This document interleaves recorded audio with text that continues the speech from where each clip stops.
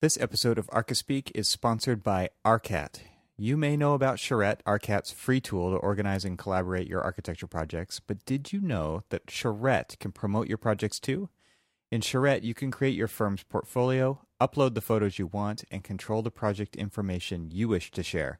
Create links back to your firm's website and share contact details so clients can reach out to you. Check out Charrette at arcat.com/projects. Again, that's arcat.com/projects. This episode is also sponsored by Construct, the national show dedicated to bringing together all disciplines in the commercial AEC industry. If you design, build, specify, engineer, renovate, or operate in the commercial built environment, this is your event. Construct is taking place October 3rd through the 5th in Long Beach, California, at the Long Beach Convention and Entertainment Center. Construct links thousands of industry colleagues that are focused on practical real-world knowledge for continued building success. The 3-day educational conference and expo features 50-plus sessions and over 160 exhibitors and networking events, of which ArcaSpeak is one of. So, listen to this. Exclusive offer for our listeners here. If you register for Construct by September 26th, so you better get on this because this episode, you've only got a couple weeks to do this, you get 15% off of your education or a free expo pass. So here's the code that you need to register with. It's DA150FF103. And if you can't remember that because you're driving right now, this link will be in our show notes so that you can click on it. You don't even have to remember that. And then you can get into the 15% off education or a free expo pass because you listened to this show. All right, so check for the link in our show notes and you will be well on your way. We can't wait to do our lunch seminar there. It's going to be a lot of fun. So sign up for that and sign up for all kinds of things at the Construct Show in Long Beach this year. This episode is also sponsored by Hager Company. This isn't a one-size-fits-all solution when providing door hardware for security and access control. One of our goals, when we introduced our HS4 electronic access control line last year, was to offer different levels of security and safety that would fit a range of budgets. Stop by booth 743 at Construct, the show we just talked about, to see their latest electronic access control release and how they can assist you in determining which system is right for your project. To celebrate the ArcaSpeak team being part of Construct this year, stop by their booth, drop off your business card with episode 150 written on it in the special area just for ArcaSpeak listeners only for the chance to win a drone. Whoa. Very cool. Really? Very cool. Yeah. I'm Wow. dropping there you off go. my card. Very cool. Everybody hit up the I Construct don't think booth. you're eligible. All right, thanks to all of our sponsors for sponsoring this episode of ArcaSpeak.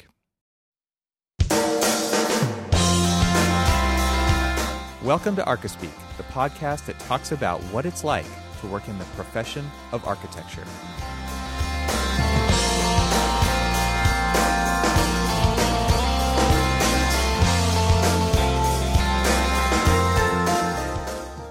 Welcome to episode 150 of the ArcaSpeak podcast. I'm Neil Pan. I'm Evan Troxel. And I'm Cormac Phelan. Hey guys, so 150 milestone, right? How did we get here? Yeah. It's It's been a long- Lots of talking. good question. It's about 150 hours of listening right there.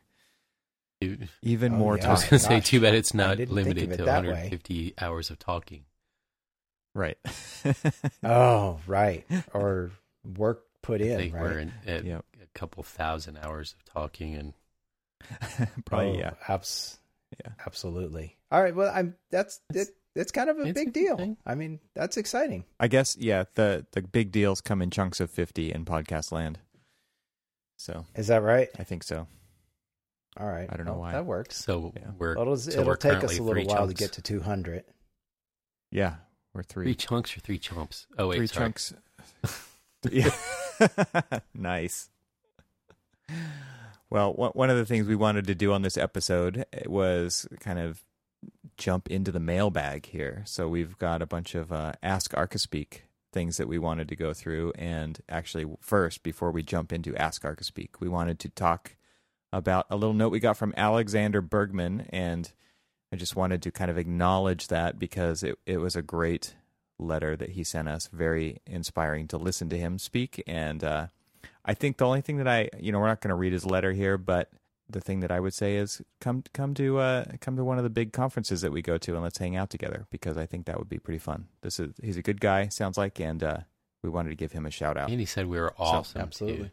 That's why I'm inviting him, just because he sucked up here. Although I think what we need to do, since he's in the Seattle area, is we need to go to a conference up there.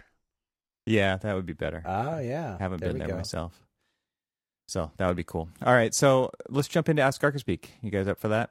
Let's. So we we've get emails from various listeners or Twitter replies or whatever, and we kind of collect them every once in a while and go through them. And so that's one of these episodes. So I wanted to start off with a note from Eric Whitman, and Eric asked about just basically what should architects wear? Serious question. So I guess we have to give a serious answer. So who wants to take this one? Clothes.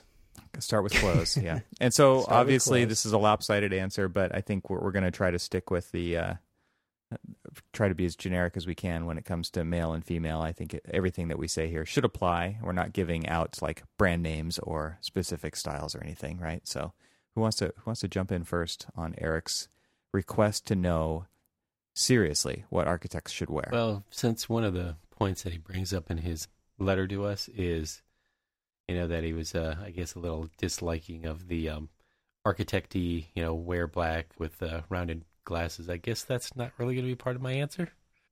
Says that he doesn't like that. No, I'm just kidding. Because I really only wear black with round glasses. So, mine is, and I think it might be a little bit for all of us, but I dress for what I'm doing.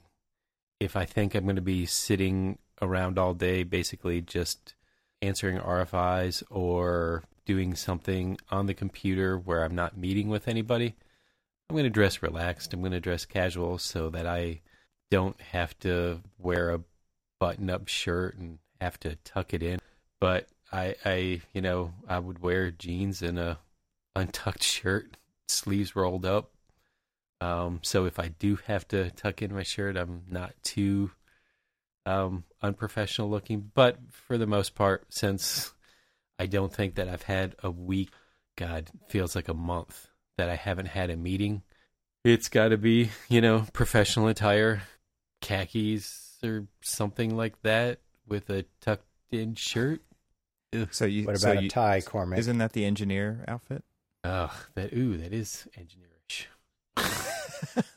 And yes, I think he said polos and khakis is a little too engineerish. Yeah. Well, agreed. I mean, So I think you're okay. You're not wearing a polo in that situation. Well, and right? it always has their logo on it too, and I will so say this. So it's like kind of a uniform. he Okay. made mention that he doesn't like to wear ties, and he actually got into the profession to not have to wear ties. But maybe he didn't flip through the catalog of like almost every architect who usually is like posing with that nice little bow tie Those and are all fake. that other stuff. Those bow ties are pretty popular. Yeah, bow ties seem to be overly popular for some reason, which That's I understand. No. I don't know, man. I know plenty of people who wear them. I agree with No. Cormac. I think it depends what you're doing, and it also depends on the firm culture that you're in, right? Obviously, there's and where it is. I mean, if you're in a large metropolitan area in a high rise working, they might have a different culture than somebody else. So I think that there's just so many things that go into this question. All I can do is give you what I do, and I don't know that actually applies to hardly anybody. So I think as far as men and women in the same office together, I tend to find that women dress better than men, and I think that probably is because they're overcoming previous biases that are, they have to be even more professional unfairly because they have more hoops to jump through in our old profession. So that's just kind of my perspective on that. I don't know if that's true or not. It's not something that I've actually quizzed anybody on or anything, but that's just kind of the sense that I get out of it. I agree with Cormac. I tend to dress more casually than not because I'm not typically out meeting with clients. I'm kind of working at the office, and I think that it's important to be comfortable, but I also have been at my firm for 15 years and maybe I can get away with something. So there's not an official dress code. Our official dress code, I think, is 2 words, and it's something like be smart about what you wear. It's not anything that's codified in a employee manual, but I know that there are firms that have that as well. So that might be something else that you kind of figure into this. Well, it's interesting you bring that up because, like, for us, a lot of people try to, we're not going to say that they dress so casual that they probably need to not be seen by, like, clients and stuff. But how do you feel about flip-flops, we really going to go there? They're not a shoe. They're evil. I knew that was a hot They're button. footwear of the devil. But no, but I was just thinking about this. We've even recently we've been having a lot of clients coming into the office. We've got do university work all over the place, and they're all in our office and tend to know that they're going to be walking around the office. You don't want to, like, stand up and shake someone's hand and you're wearing flip-flops and blue jeans and a, untucked T-shirt, which, of course, I would never do any of that, but at least the flip-flop part. Sure. What was your 2-word motto again? Be smart. Be smart, yeah. I think we've talked about this on a previous episode, and one of the things that came up was regarding being out on the site. And how do you dress for the site? Because sometimes the tact that we talked about, I believe, was dressing more like a contractor. So you feel like you're fitting in and you're one of the guys out there, or you're one of the gals, and you're buddies with the contractor and you talk the same language versus I think what I shared, one of the lessons that I learned from one of my mentors, and he said, I want to be the best dressed person on the site so they know who's in charge. And I think there was something to that as well. So again, it kind of depends on what you're trying to achieve, maybe in that scenario. But again, it's be smart. It's dress for how you want to be perceived, and sometimes that means you're trying to fit in and not stand out, and sometimes it means you are. So, but here's the funny thing to that, though, is almost any time that I've been on site, and even though you may, like, just be dressing down to, like, kind of blend into all of the people out there, you can always 100% every time pick out the architect on a job site. Oh yeah. It's not a bad thing, Cormac. I didn't say it was. Didn't say it was. I'm just saying you can always pick out the architect on a job site. Go over the ones with the cameras. Yeah. Yeah. Just like, you're doing it wrong. Or it's just like, why is that guy taking pictures of me doing this work? Stop the work. Yeah. That's what they're saying. Yeah. Ooh, I hope they're not saying that. Yeah. Yeah, you don't want to hear that. Oh, bad idea. I would say dress professionally. And however you would like to define that. If that means you're going to a boardroom and you're meeting with significant clients, then yeah, maybe it means wearing a tie and a jacket. Maybe not. It's dress the way you feel comfortable. And if you don't feel comfortable in that situation, then maybe you're underdressed, or vice versa, right? If you got the tie on and you're going in somewhere and no one else is, maybe you take it out. You take it off before you go in. Yeah, exactly. One of the things that you can't really go wrong with is overdressing, right? And then if you need to dial it down a little bit in the spur of the moment, right before you walk in, that's fine. Leave your coat in the car, or whatever, right? If you need to. Okay, so real quick though, have you ever been in a meeting where you've got like you have some senior architect or senior engineer that's well in their 60s and stuff, and they dress like they just don't give a shit what you think, and there is what does that clothing look like? Well, We What have is- this I one. don't We have care this what one you guy, think. and Clothing. No, it's what Cormac wears. well, we have this one engineer that comes in, and don't get me wrong, great engineer, great guy, doesn't dress poorly, but he kind of dresses almost kind of. I sort of want to kind of call it Miami chic. It's kind of that Like a Don Johnson sort No. of thing from Miami Johnson Vice? sort of thing. No. So when I grew up, like you had these, growing up in the Tampa Bay area, you have these older kind of like suave Cuban men that have like this really cool squared off shirt that's untucked, and they're it's kind of hard to explain, but it's just like it's so it's not like casual where it's like just blue jeans or shorts or something like that, but it's just they're casual and comfortable, and they don't care if they're not if the entire room is wearing suits, they're not wearing a suit. Right. They don't care about wearing a suit, or they're going to be wearing a suit jacket with maybe a pair of jeans and tennis shoes. And it's like, all right, here's my suit. I'll put on a suit coat. Right. It's just, and I was looking at him, I'm like, one of these days I want to get to that point where I just don't care what It's just a anybody else decision. thinks. Yeah, exactly. Yep, that's it. Something else we should mention too is that depending on where you practice, like I have to guess, never practiced in Hawaii, but I just have to guess that I think the dress code in offices in Hawaii, and if we have any listeners there or elsewhere in the world where it's say warm or tropical or something like that, how do you dress, right? I'm sure it's very different than our experiences probably in our offices here in the States, or mainland USA here. I wonder how that's different around the world, right?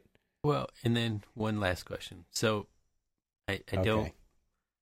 don't know how you did it when you were sole practitioner, Neil, but Uh-huh. when I was doing residential in Florida, a lot of times we were meeting with our clients kind of like after hours or Uh-huh.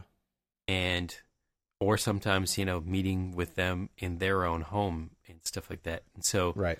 coming in overdressed seemed a little overkill. Right. And so you kind of dress down to make them feel a little bit more comfortable with you being in their home rather than, you kind of like coming in in a suit and tie and you're sitting down at their Right. dining room table. So, it's Right. almost like I don't know. How did you do that when you were a sole practitioner? How did you like? So what I would say is that what works for me is, especially when I practiced on my own, I would always wear jeans and a dress shirt of some sort, more of a casual dress shirt. So not a super nice dress shirt that you might wear with like a suit or something, but more of a casual, like a cotton sort of based shirt. But I always treated it more on a casual basis because I was always meeting people in their houses, sometimes after work or on weekends. Maybe on weekends it might get a little bit more casual because everybody's casual as well. But I always wanted to project an image of being a professional. So to me, that meant a button-up shirt, and I'd usually roll up the sleeves a little bit. And I've continued that even in the office now. I pretty much wear the same thing, usually jeans. I have a couple of pairs of khakis that I'll mix it up and maybe wear those and some nice, dress shoes occasionally. And then I have a bunch of other shoes that I'll wear that are a little more casual but nice, dressy enough. And that seems to work. It kind of allows me to go from the field when I go on job sites, and it allows me to be in the office and look professional enough that when like you were saying, Cormac, when clients are coming through the office or something, you don't look like a bum. You don't look like it's casual Friday every day of the week, but you can kind of you can get called into a meeting and still look professional. So that's what I did when I was on my own, and kind of how I still dress. We'll say that. All right, so we apologize to Eric for the way we've answered this question, and to the rest of our audience for dragging it out so long. Yeah, they're like, Yeah, really? And for providing exactly. ambiguity and non-answers. All right. But I will say that on casual Fridays, it is absolutely acceptable to wear blue jeans, tennis shoes, and a Detroit Tigers jersey. Really? Just Fair saying. enough. Okay. All right. Let's move on. Ask Ark to Speak. Topic number 2. So Noah Morris wrote in to he's a student, 3rd year, and he's about to start 3rd year, and then basically wondering what software he should be learning that would be good. Anything that would be good to learn. So he's already learned Revit, AutoCAD, SketchUp, and the Adobe Suite. So we're going from officeware to software. Nice segue. Yes. Nice. All right. So It would have been a better segue if Where's- you said it before you started, but that's okay. it wasn't his fault. It was mine. All right. So he's looking into 3ds Max and CATIA. Also curious about other BIM CATIA? software. Yeah. I don't even know what that is. CATIA started off as aerospace software, and that's what Frank Gehry purchased. Or okay. I don't know if he purchased it, but he went Sort full of into it help to develop it. They develop digital projects, so Oh. but CATIA is kind of like the, it's a modeling piece of modeling software that's more for industrial design and aerospace, and it actually is used by architects who are very interested in controlling every millimeter of the assembly of the very complex systems. So Well, I mean, it's pretty high end, and I don't know that I would even recommend that as a thing to really look into unless you actually go to work for somebody who uses it, because the firms that do are very specialized that use it. Shop Architects uses it. Gary Partners uses it. well, I thought I'm Shop sure uses there's others. Rhino. Wow. Isn't They do, and that's what I would recommend. I think probably the most recommended piece of software out there right now is Rhino and Grasshopper. If you're really wanting to get into parametric design, and like you said, you're using SketchUp for 3D, but I would look at something that is more parametric, and I would ditch AutoCAD out of the list. There are going to be uses for AutoCAD, but Rhino can actually just open AutoCAD and save AutoCAD files, so you might as well just work in there, and it works very similarly. Keyboard shortcuts are very similar, layer systems the same, and you can work in 2D AutoCAD or 3D DWGs right inside of Rhino. I would recommend going that route instead. As much as I see the use of SketchUp, for quick, down and dirty stuff, the thing that I have so much trouble with in SketchUp, especially for what we do, is I feel like it's always lost productivity, because everything that you do in SketchUp, you're gonna have to do again. Because there's Go ahead. And that's really why I push for more of a Rhino workflow, because there are more opportunities to keep what you've done and continue on with it in Revit, or even have two models going out at the same time that talk to each other. Right. Which you're right, Cormac, that is hard, if not impossible, to do in SketchUp. And that's I'm not trying to put down SketchUp. I think SketchUp is a useful tool. Oh, absolutely. For sure. And nothing quite looks like it either. It has a nice look I like right how out of the box. I like how it keeps it loose still. You can keep everything looking loose, which is what you should be doing in the first place and in the earlier stages of stuff. You don't feel too committal to something that you're not like, oh yeah, we spent so much time modeling this thing that it's going to just kill us if we have to change it. No, I mean, I like the looseness of SketchUp, but I know that Autodesk tried with Formit to do something very similar to that, and I don't know if it's even taken off enough. I mean, we have it in our office, but I haven't seen a single Nobody person. uses it. I've seen one person use it, try to use it, and then pretty much ever since, if they want to just do something quick and easy, they do SketchUp. Yeah.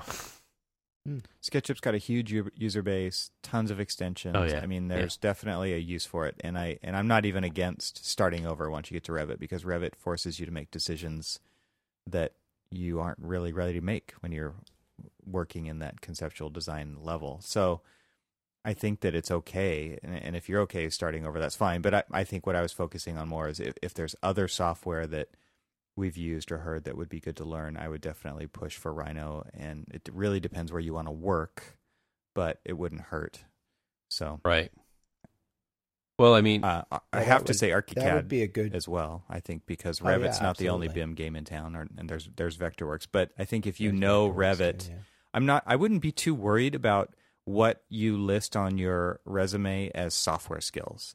I would rather see that you have an aptitude to learn just about anything, and that to me shows that you're going to learn the Office standards, whatever software they use. Yeah. And if you can pick up all these, which you already have, I don't think that's really going to be a problem. So I wouldn't worry too much about checking all the boxes on the resume as far as what software. If you love learning software, just go learn more software. But if you want to get better as an architect, I think you're fine probably where you're at. And learn how to use the software right. Yeah, that's a good point. So I've always kind of taken the stance with my learning is I want to know a medium amount about a lot of programs. I don't necessarily want to be an expert in any one of them.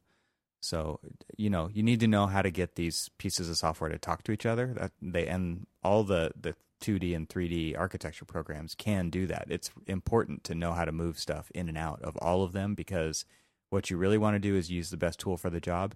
And I don't even mean use one tool for the whole job. If a piece of the job is better served in another piece of software, then do it there and bring it into the main one. I mean, that's what we do all the time. And so if you just use one tool, your project is going to look like it was just designed in that one tool. And I think there's lots of firms out there who have a portfolio of work done in SketchUp that's buildings, and you can kind of tell. And they have a portfolio of work done in Revit, and you can kind of tell. So, well, let me ask this: can you really? I guess I'm just not familiar enough with those particular two, but I've heard other people tell me that too. So yeah. I mean, we've been doing a lot of visualization on this project that I'm working on, and you can tell the difference between the people who are doing it in 3ds Max and SketchUp. I mean, we've got like a lot of exterior stuff that we're doing in SketchUp, and a lot of interior stuff that we're doing that might already be modeled in Revit that we're either using like Enscape to help. That's a good point. Right. I didn't even think about rendering, but right. Well, real-time renderers are definitely something you should be checking out, especially as a student, where you can get all this stuff for free. Exactly, and that's actually where I was going to ask you is visualization is a lot of in-house visualization is becoming a lot more important to firms nowadays, because it's there's the ability to do higher end stuff really quick with a lot of these Revit add-ons or things like that. I mean, we particularly just use Enscape, and I can get really good imagery out of Enscape and then just take it and do some cleanup work in Photoshop or something like that, and get some really good high-end stuff. But and we're rendering right out of the model, and so I can see where things are, what is right, modeled right, and what's modeled wrong, because if it's modeled wrong, it's going to look bad in your renderings. So what are some of the things that like you guys use for like maybe in-house visualization tools?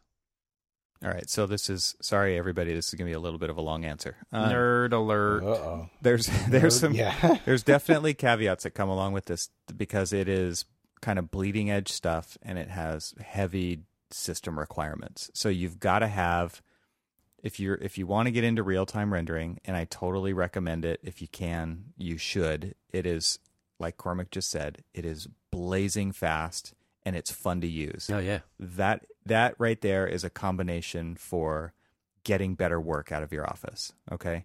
So Enscape is a great plugin. It's one piece of software that installs into Revit, Rhino, and SketchUp. It puts plugins into all three of those for no extra cost. I think it's about $400 or $500 for a seat. Right. At a professional level. At a student level, you're going to get it for free. But you've got to have a computer with a badass video card in it. Okay, so you got to have a NVIDIA GTX 1070 or a 1080, something that has 8 gigs of RAM on it that can just fly through these models. Now, if you don't have that level of hardware, you can still use it, but you can't do the real-time stuff. So like Cormac said, they'll just get a base image and then go take it into Photoshop. Seriously, like the snap of a finger, that image is ready to go for the most part. It might take 20 seconds to get a decent rendering. Right. And then you take it into Photoshop and you can do stuff to it. But the real magic in real-time rendering software is that you can walk around your model and it looks like that all the time. Right. So if you've got a $3,500 computer that has that video card in it, you have the ability to do things that a lot of other people can't do because you were willing to spend the money on the hardware. You're going to add something there, Cormac? No, I was just agreeing, actually. Okay. So Enscape is a great tool. It's inexpensive, and even as a professional, so we have a lot of professionals listening to this too, and I would totally recommend that. Now, where Lumion comes in, it's a different real-time package. It's been around for a long time, and it's excellent. There's other ones that compete with it, like Twinmotion is another really good one. So software like that is a little bit of a different level because it costs a lot more, first of all, but you do get things for that cost. So it requires the same hardware. It does not run as a plugin to these other main programs. It is a completely separate application. You have to load your model into it. But the benefit that comes along with that is all of the entourage. The entourage is what makes it stand alone from all these other ones. So you have tons of plant libraries, people libraries, cars, bikes, all kinds of vehicles, the plants and trees blow in the wind. There's butterflies, there's birds, there's cows, there's horses, there's like whatever you want to visualize, you can actually do it 100% in Lumion. You can get really good stuff out of there. And they do have live links between SketchUp and Revit. So if you move a wall and the model is live linked, the model will just move in Lumion too. So it still kind of works like Enscape in that regard, but it is a little bit more detached. Like it's not dependent on running the host program at the same time. So I know that was kind of a long way to say it. Lumion is quite a bit more money. I think it's $4,000 for a seat. Egad. It's a lot more, but like it's a different tool. Like it's worth having in the arsenal, especially in these larger firms that's not a lot of money. So, we spend more than that on one seat of Revit every single year, right? So that's just kind of the cost of doing business at that level. So you'll notice that none of those things had anything to do with 3D Studio Max, and everybody knows about V-Ray. V-Ray is starting to get into the real-time rendering stuff. Right. There's also Clever. That's another one that's out there that does it. But that really is more about photorealistic perfection. Okay. 3D Studio Max is also great if you're going into the game environment. So if you're getting stuff into the Unreal Engine, which is another real-time engine, which is fantastic stuff. You can do interactive stuff in VR with it. You can throw basketballs through hoops in VR. But that's another kind of tangent to go off on. That does require 3D Studio knowledge and even more software and maybe even more coding experience to get into. All amazing stuff. The stuff did not exist in architecture 5 years ago, so these are really emerging technologies and stuff to keep your fingers on the pulse of if you're interested in tech, and especially in visualization, which is a huge part of what we do. So, I don't know. Maybe we'll queue this up for another talk in another podcast later down the road. But there's so much just in the rendering side, and I didn't even think about going down that direction. I was thinking more on the modeling side and the BIM side. But this is another thing altogether.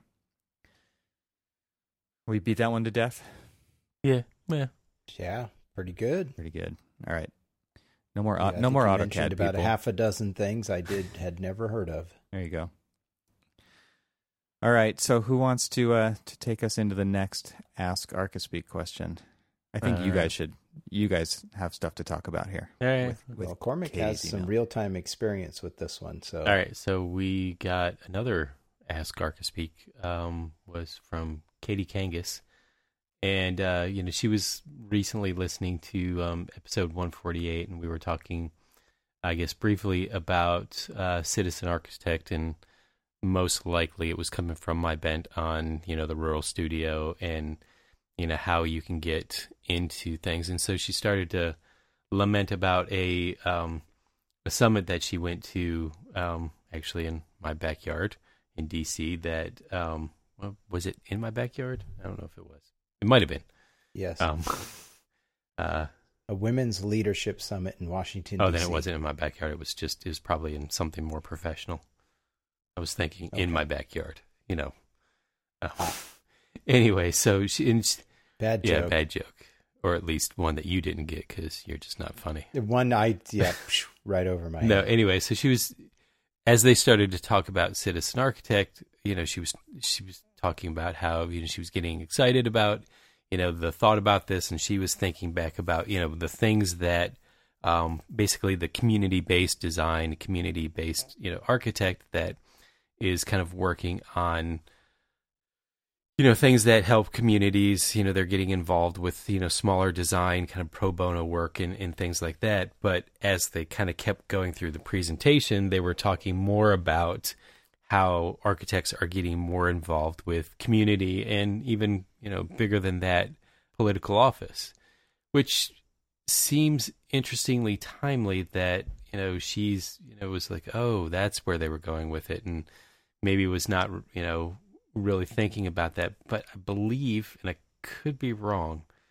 but we know somebody close to us that is doing just that. They're becoming a citizen architect and getting involved with community politics. I mean, I believe they've been on the planning commission and the historic commission in their community, and that I believe they're also Who might that be? running for city council.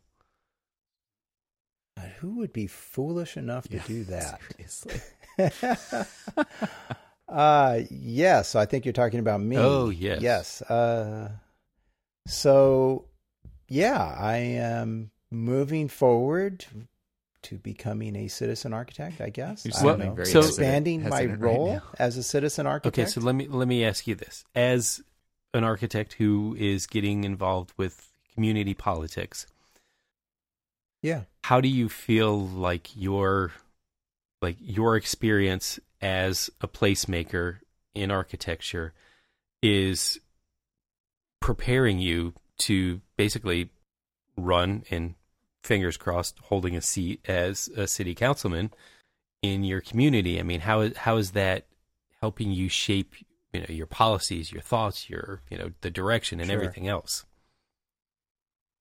Wow, I thought I was done with some of these interviews. No, man. No. Okay, so I would take a step back and say that your training as an architect does a lot for you. I think a couple of things. One, it teaches us to look at problems. I think approach problems with an open mind, for one. Approach problems not as black and white, right and wrong, but more as a challenge.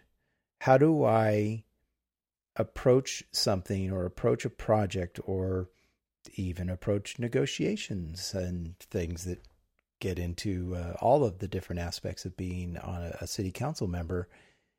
And how do I look at things? I think we're taught to look at things a little bit differently than probably most. We visualize things. I think it's been a huge asset to have on a planning commission. And I think it'll be an asset once, to anyone on a city council level too, because I think you look at whatever the issues are, and we try and figure out ways to look at them a little bit differently. Like the classic thing of, okay, I'm going to take that trace paper and turn it over, turn it upside down. And I think that gives architects a different approach to solving community issues and problems, part of our job as well is bringing together people with different views and opinions and working through that to realize a dream, right? Everybody's got that dream. We're going to build this project. And, there's different motivations. Everybody's got, when we're dealing with clients, we're dealing with the budget. We're always balancing all of these different things. And I think being an architect gives a person who's running for something like this a good background in how do you deal with all of those things, because that's what we do every day. In dealing with our clients, coordinating with our consultants, everybody has a different sort of agenda, and you as the architect are the ringleader, and you've got to collate all this sort of stuff and move it forward. And that's pretty much, what I see a little bit as the citizen architect. The whole point of what we do, you're right, is we're problem solvers. And we have to do it in a multitude of different ways, there's 1,000 different ways to solve one problem, and, each one takes into consideration different aspects. So, you're right. We are somewhat predisposed to, kind of taking on that leadership role of problem solving. And that's sort of what community politics is all about, is, you've got so many different people who want so many different things from their community government, their town government or whatever. And, it takes people to figure out creative and different ways of being able to do that, staying within budgets and, and developing, and stuff like that. I think we also, too, what you just said there is another way to say listening skills. I think architects, as architects, we have to have great listening skills. We have to listen to our clients and understand what's their motivations, what are they trying to get out of a project, and listen to all the different people involved. And that even goes, on every project goes through an approval process of some sort. And so you've got to listening to what the different jurisdictions that you're working in, coordinating with fire and engineering and building department, planning department. All of those things are what architects do all the time. And so I just see this as an extension of something I've been doing for many years, and then being able to hopefully have the opportunity to bring that expertise to the city council level as well. So I think it's very exciting. I would encourage anybody that wants to be involved in their local community. And I've lived here almost all my life. I grew up here, went to high school here, and, bought a house here, raising my family here, doing all those things. If you want to be involved like that, this is one way to do that. And there's many ways, of course, to be involved in your community, of course. This is the way I've chosen to use my expertise and, to try and move that forward in that direction. So a point she was bringing up in her letter to us was these different ideas of what a citizen architect is. And again, her initial thoughts, especially from what we were talking about, was more of like somebody who's working at kind of like pro bono like level, doing a very poor job of trying to explain like what the mission of like, say, the Rural Studio and other things like that are.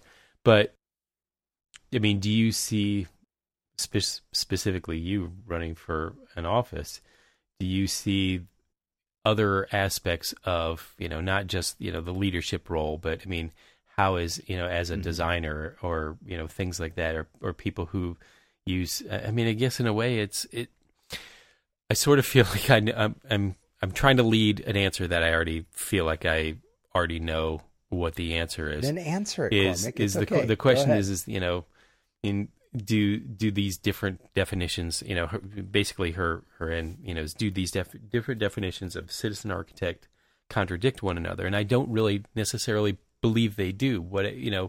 I believe that they're different in, one's running for a political office and one is, basically rolling up their sleeves and, doing like pro bono design work or swinging the hammer and things like that. But they're sort of the same thing, because you're rolling up your sleeves to get involved with the community politics to make it better, to improve on a community. Well, to improve your community, and trust me, this is like pro bono work too. Right. Well, but I mean, I don't think that there's a difference. There's a difference in the way you go about it, but I don't necessarily think that there's a difference in architects getting involved with community politics and architects getting involved with community activism and stuff like that, because it's all with the same intent. Hopefully, it's all within the same intent of making your community a better place, enriching we as designers, architects, and everything else, we try to make the built environment a better place. And on the political or activist level, that's the exact same thing of what we're trying to do.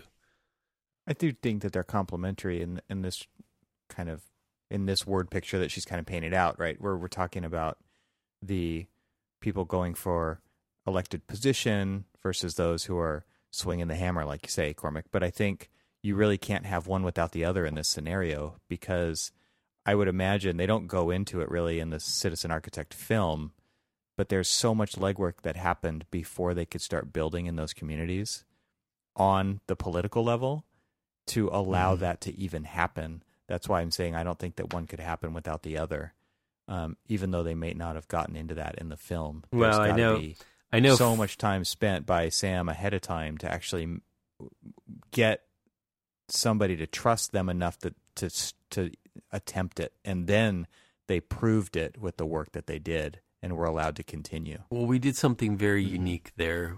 What we did was, because we were working in a very, very impoverished area, a lot of like regulations and stuff were overlooked, because we basically came in to help people have a better place to live.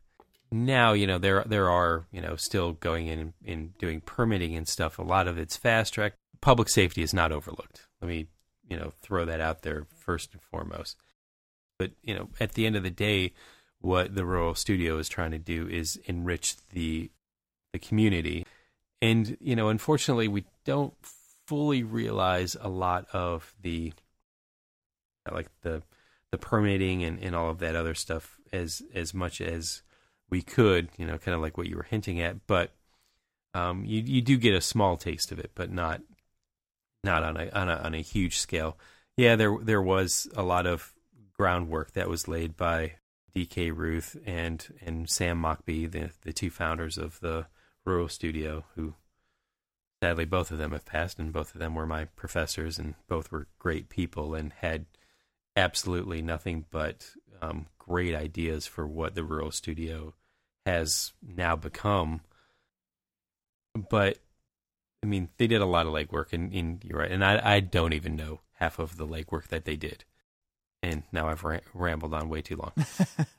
Well, I think what it all comes down to, and you guys summed it up already, is that it is all about service, right? And so when you think about ways that you can serve and the ways that you can say yes to your community or to different groups in your community, I don't know that there's really a scale that applies that really matters, that should be distinguished. That you can be a citizen architect at so many different levels. You can affect your neighbor, you can affect your neighborhood, you can affect your city, right? You can affect your state. There's so many ways that you could serve as a citizen architect. I don't know that the scale really matters, and I don't know that the AIA's definition versus Citizen Architect the movie's definition really should matter. I think what matters is what you do with it, and so I think you define it. Yeah. Right. You define what that term is to you.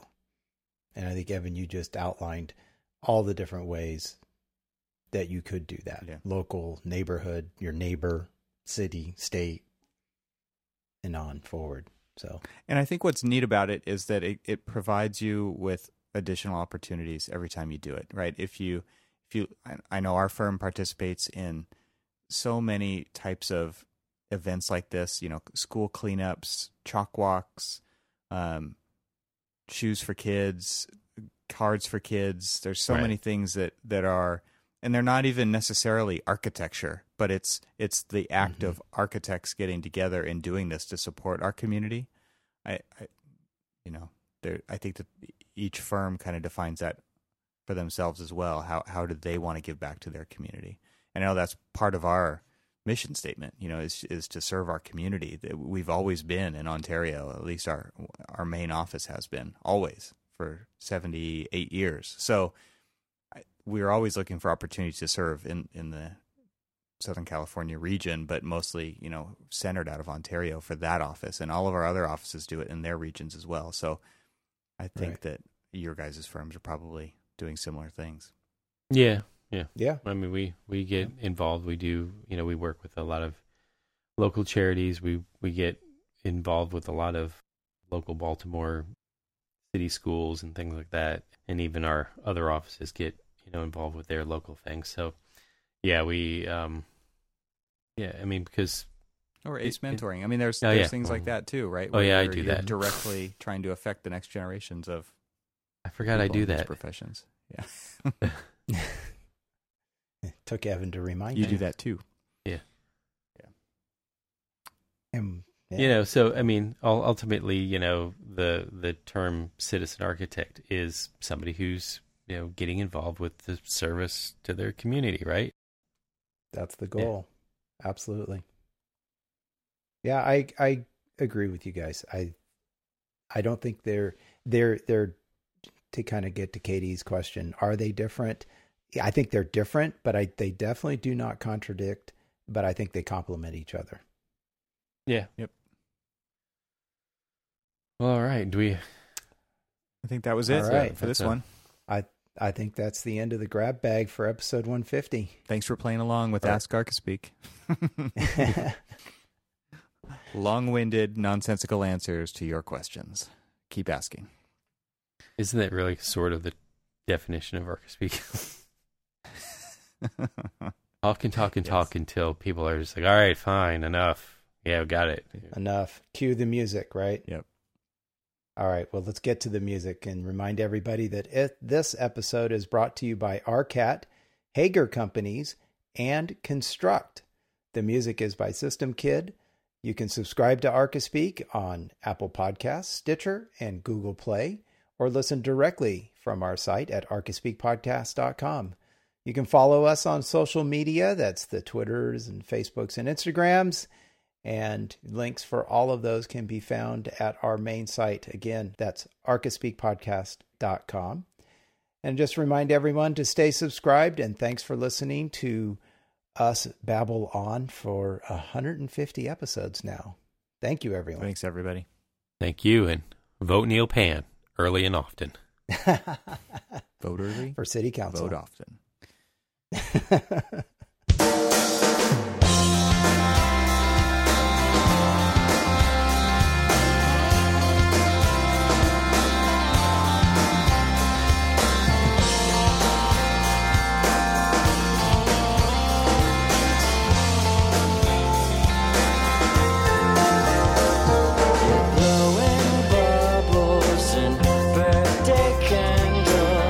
Dismantles me part by part.